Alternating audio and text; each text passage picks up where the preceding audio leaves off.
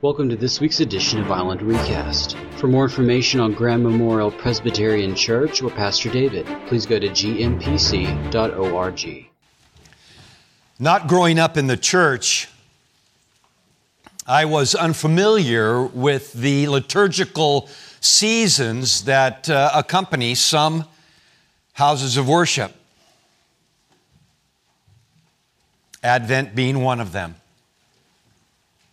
But then I realized that not even all worshiping communities go to the rhythm of the liturgical calendar, and some pick and choose which of those events that they really want to focus on. I can't imagine preparing for Easter Sunday without having gone through a Maundy Thursday service. And to think about what Jesus went through on that day with his disciples when he was arrested, and what was going on in their minds as they watched him die on that Friday, and then Saturday waiting for the authorities to knock on the doors to arrest them as well, only to have Jesus appear to them the next day behind closed and locked doors. And neither can I imagine celebrating the birth of our Savior without intentionally thinking through the season of Advent. When I began my ministry back in 1993, one of my first Advent sermons was titled, "Not Once, but Twice." And that was a refrain that I used throughout the sermon, not once, but twice, not once, but twice. And the idea behind that is that Advent is a season for us to remember that the promise is for the Messiah to come not once, but twice. And we celebrate the first Advent, his first coming, when we celebrate Christmas. But his return is called the second coming. In fact, my understanding is that newspapers, their largest print type for a headlines is called a second coming font, because that's the largest event that anybody could possibly think of, the return of Christ. And that is the promise that God has given to us. Yes, he came once. And that was such an important Advent. And the disciples, they didn't understand what Jesus was doing because they were expecting this triumphal Messiah to come and to lead them into a military victory over their oppressors. But Jesus knew that political freedom meant nothing if the individual was still a prisoner of sin. And that first coming was all about preparing for the second coming, so that when the second coming occurs, that we would know that we were forgiven, that we would know that sin no longer held sway over our lives, that we would no longer be slaves of sin, but to become slaves of righteousness. That we would, on that day when every knee will bow and every tongue confess that Jesus Christ is Lord to the glory of God the Father, that we would be presented before the throne of grace without spot, without wrinkle. We know the hope because of that first Advent. But that first Advent is a foreshadowing of an even greater hope to come when Jesus returns. If you have your Bibles, I would invite you to open them to the book of Ephesians. We're leaving John for the season of Advent. Ephesians is a book, a letter that Paul wrote when he was in prison in Rome. You know, God really does some of His best work in prison. Not that I want any of us to go to prison. But this is a letter to the church of Ephesus in which Paul wants them to understand the importance of the body of Christ. That Jesus is the head, but that we are the body. And the unity of the church is paramount in moving forward. I'm reminded of a phrase that was attributed to Ben Franklin when this nation was founded, and he said, "We need to all hang together or we'll hang separately." And there's a sense in which the church needs to hang together. We need to support, encourage one another. And in this letter, and I would encourage you to read this letter sometime this week. It's 6 chapters. It's short. It'd take you maybe a half an hour to read it. And the first 3 chapters gives you this incredible theology. And then the last 3 chapters tells you what to do with it. But Paul writes to this community that he deeply, deeply loves, and he prays for them. And that's what I want to look at in this first chapter, is the prayer, part of the prayer that Paul offers up on behalf of this church. In the first chapter, starting with verse 15.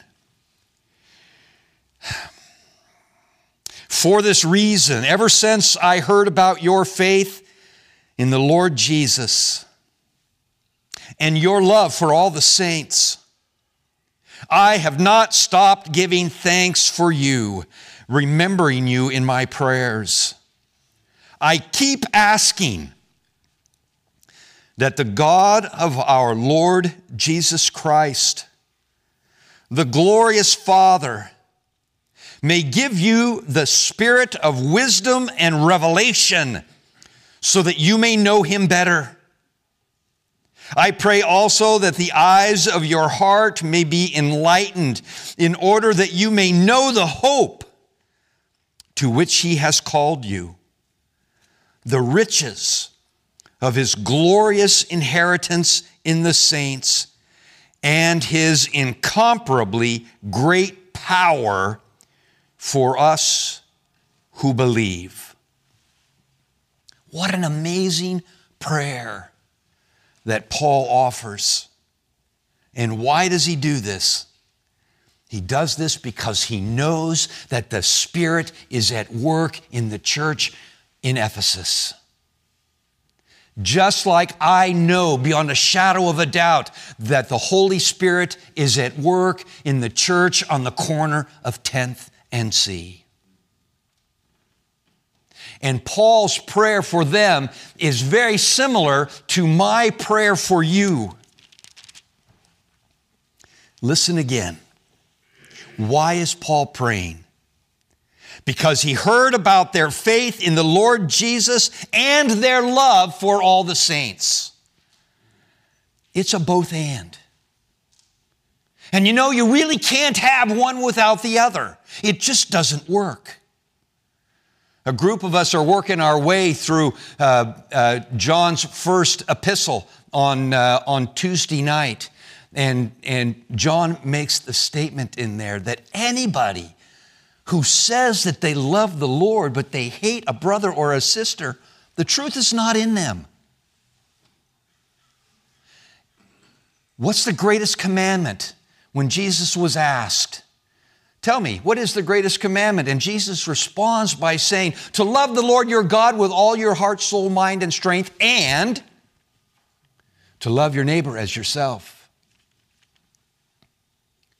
When we celebrate communion, I encourage you to hold on to the bread until everyone has been served. Why? Because we are one body in Christ. But when the cup is passed, I invite you to partake of the cup whenever you are prepared individually. Why? Because individually we are grafted in to this family of faith. The reality is we need each other. I can say with certainty that it is possible to be a Christian and not be a part of a worshiping community.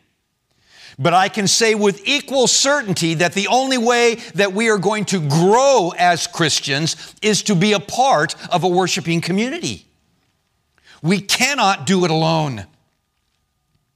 We need each other. You need each other. As we go through this Advent season, another is coming. Ultimately, that'll be Christ Jesus. Come, Lord, and come soon. Come today. I'd be happy. I'm panicking about trying to think about moving out of that house.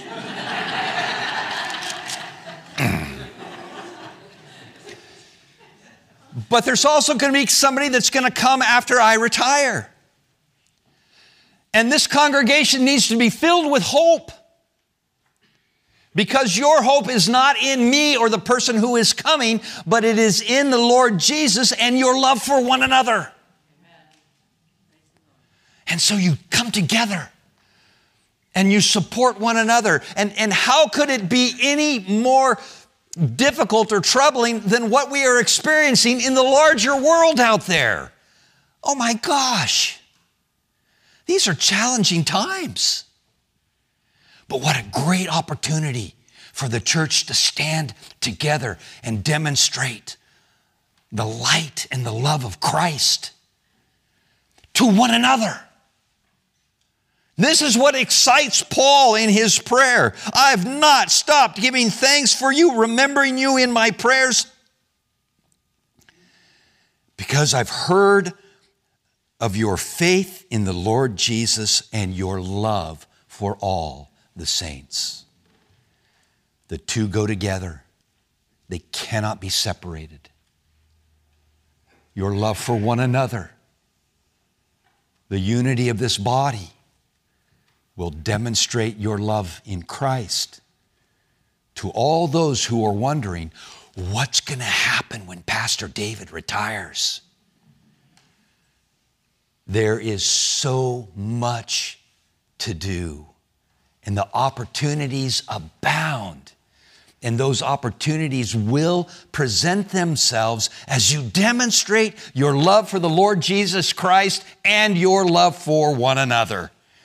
But Paul goes on, wait, there's more. I keep asking that the God of our Lord Jesus Christ, the glorious Father, may give you the spirit of wisdom and revelation so that you may know Him better. I mean, I kind of got sidetracked a little bit. In some translations, the word spirit is capitalized. In some, it's not. God has already given us the Spirit. We have the Holy Spirit. That came at Pentecost. So what Spirit is He giving us? What Spirit are we cultivating? The Spirit of wisdom and a Spirit of revelation. But for what purpose? For the purpose of knowing Him better. Knowing Christ. Who He is. I like biographies. I've read many biographies. And at the end of those biographies, I kind of have a sense that I know the person that I'm reading about. But I don't know the person. I've never met them. The danger is reading a gospel and saying at the end of reading a gospel, I know who Jesus is, but not really knowing who Jesus is. And the reality through the Holy Spirit, Jesus is present, closer than we can possibly imagine. How can that be? That's what Paul is saying. That's why I'm praying for the spirit of wisdom and revelation, so that we can take the knowledge that we have, that we glean from the Bible, and apply it in our lives. That's the definition of wisdom, is the right application of knowledge. And you've heard me say this before. Knowledge is knowing that a tomato is a fruit. Wisdom is knowing not to cut it up and put it in the fruit salad.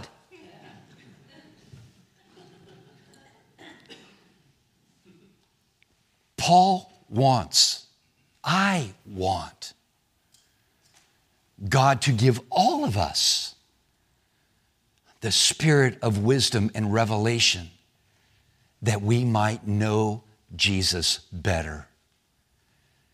And how do you learn to know someone better?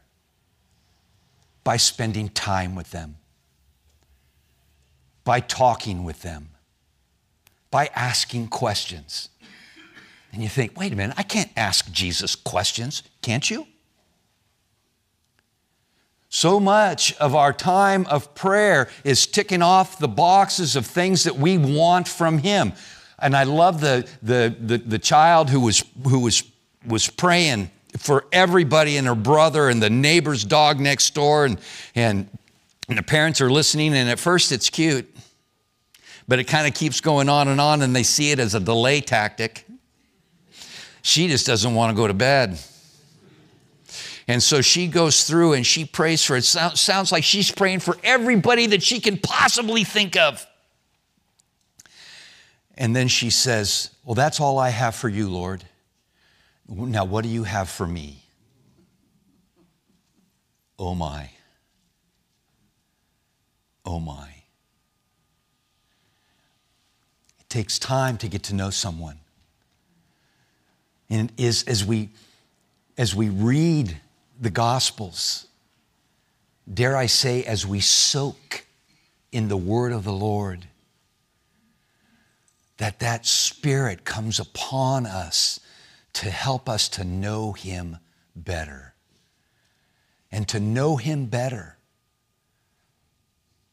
is to experience the fullness of this wreath, not just the hope, but also the peace and the joy and the love that comes through the Advent process. But He doesn't stop there. I also pray that the eyes of your heart may be enlightened, that you may know the hope to which He has called you, the riches of His glorious inheritance in the saints, and His incomparably great power for us who believe. And what is that hope? The hope is in the second coming. I'm reminded of the beginning of the book of Acts. And they're standing around with Jesus. And He asks them, He says, so Lord, are you at this time going to restore your kingdom to Israel? And Jesus says this in Acts chapter 1, verse 7. He says, it is not for you to know the times or the dates that the Father has set by His own authority, but you will receive power when the Holy Spirit comes on you, and you will be my witnesses in Jerusalem and in all of Judea and to Samaria and to the ends of the earth. And after He had said this, He was taken up before their very eyes, and a cloud hid Him from their sight. Can you imagine? Standing around talking with Jesus, and all of a sudden He begins to levitate and get higher and higher, taken up into the clouds. It's like, there might have been a few heart palpitations at that point. And they were looking intently up into the skies as He was going, when suddenly 2 men dressed in white stood beside them. Men of Galilee, they said, why do you stand here looking into the sky? The same Jesus who has been taken from you into heaven will come back in the very same way you have seen him go into heaven. The hope. He's going to come back. He's going to descend from the clouds. And I love the passage in 1 Corinthians where Paul writes this, listen, I tell you a mystery. We will not all sleep, but we will all be changed. We used to have that on a plaque outside our nursery.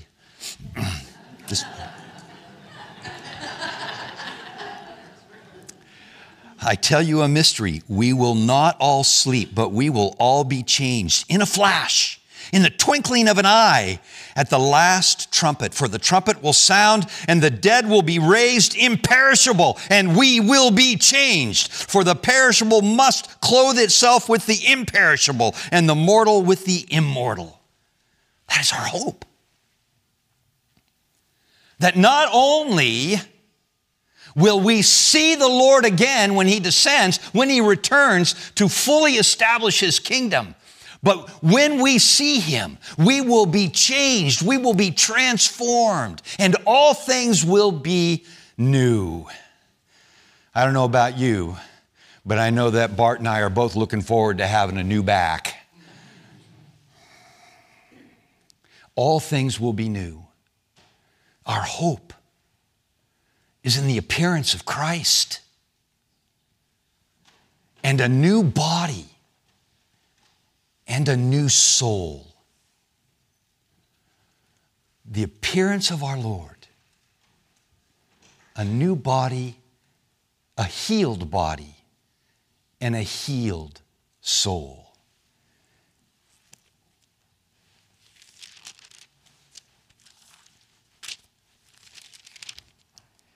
And then I saw the new heaven and the new earth, for the first heaven and the first earth had passed away, and there was no longer any sea. And I saw the holy city, the new Jerusalem, coming down from heaven, from God, prepared as a bride beautifully dressed for her husband. And I heard a loud voice from the throne saying, now the dwelling of God is with people, and he will live with them, and they will be his people, and God himself will be with them and be their God. He will wipe away every tear from their eyes. There will be no more death or mourning or crying or pain, for the old order of things has passed away. He who is seated on the throne said, I am making everything new. And then he said, write these down, for these words are trustworthy and true. This is our hope. This is our hope. I pray also that the eyes of your heart may be enlightened, in order that you may know the hope to which he has called you, the riches of his glorious inheritance in the saints, in the community, in the fellowship, and his incomparably great power for us who believe. Power. Now there's a scary word, because we have all been under someone else's power, and it's no fun. So what is this incomparably great power that God is talking about? It is the power to transform us. It is the power that comes from above. Unlike earthly power that is limited, godly power is unlimited. And it is given to us to empower us to be God's people. Especially in difficult times, especially when challenges are in front of us, especially when there is uncertainty in our future. Because we don't know the future, but we know who holds the future. And that is the power of the Holy Spirit that is available and at work in those who love the Lord Jesus Christ and who love the saints. Oh, that we might have a spirit of wisdom and revelation to know him better. and to know this hope tangibly with hearts that are wide open. To know that we have a glorious future. And to celebrate the power that is at work within us. What better way could we go into the season of Advent than to go in with a measure of hope, to know the hope of His returning in all that that means. We find ourselves in the already but not yet. Already we have received the restoration and the forgiveness of sins that transforms us to be more like Jesus. But that day is going to come when He will return and right every wrong and straighten every crooked path. And there will be no more tears, no more war, no more crying, no more pain. That, my friends, is a glorious hope worth clinging to with all your heart, soul, mind, and strength. Heavenly Father, we thank You for this hope that is ours. As we celebrate this hope in this season, fill our hearts with a sense of expectation that You are at work and that You will never forsake us. And we will give You the glory and the honor for it all in Jesus' name. And all God's people said, Thank you for listening to Island Recast. For more information, please go to gmpc.org. 'Tis the season to be jolly. Yeah. And the days and the weeks that lead up to Christmas will hopefully be joyful, but they'll also be hectic. And there will be some sadness and some disappointment and a large measure of stress. But know the hope. And as we go through this Advent season, as we prepare to celebrate the birth of our Savior, reflect often on the hope that is ours. Not just in the forgiveness of sins, though that would be enough, but the knowledge of His return. He will come again. And let us be ready, united, together, loving each other as we love the Lord with all of our heart, soul, mind, and strength. And this Advent season will be one that is filled with hope and peace and joy and love. But those are sermons for another day.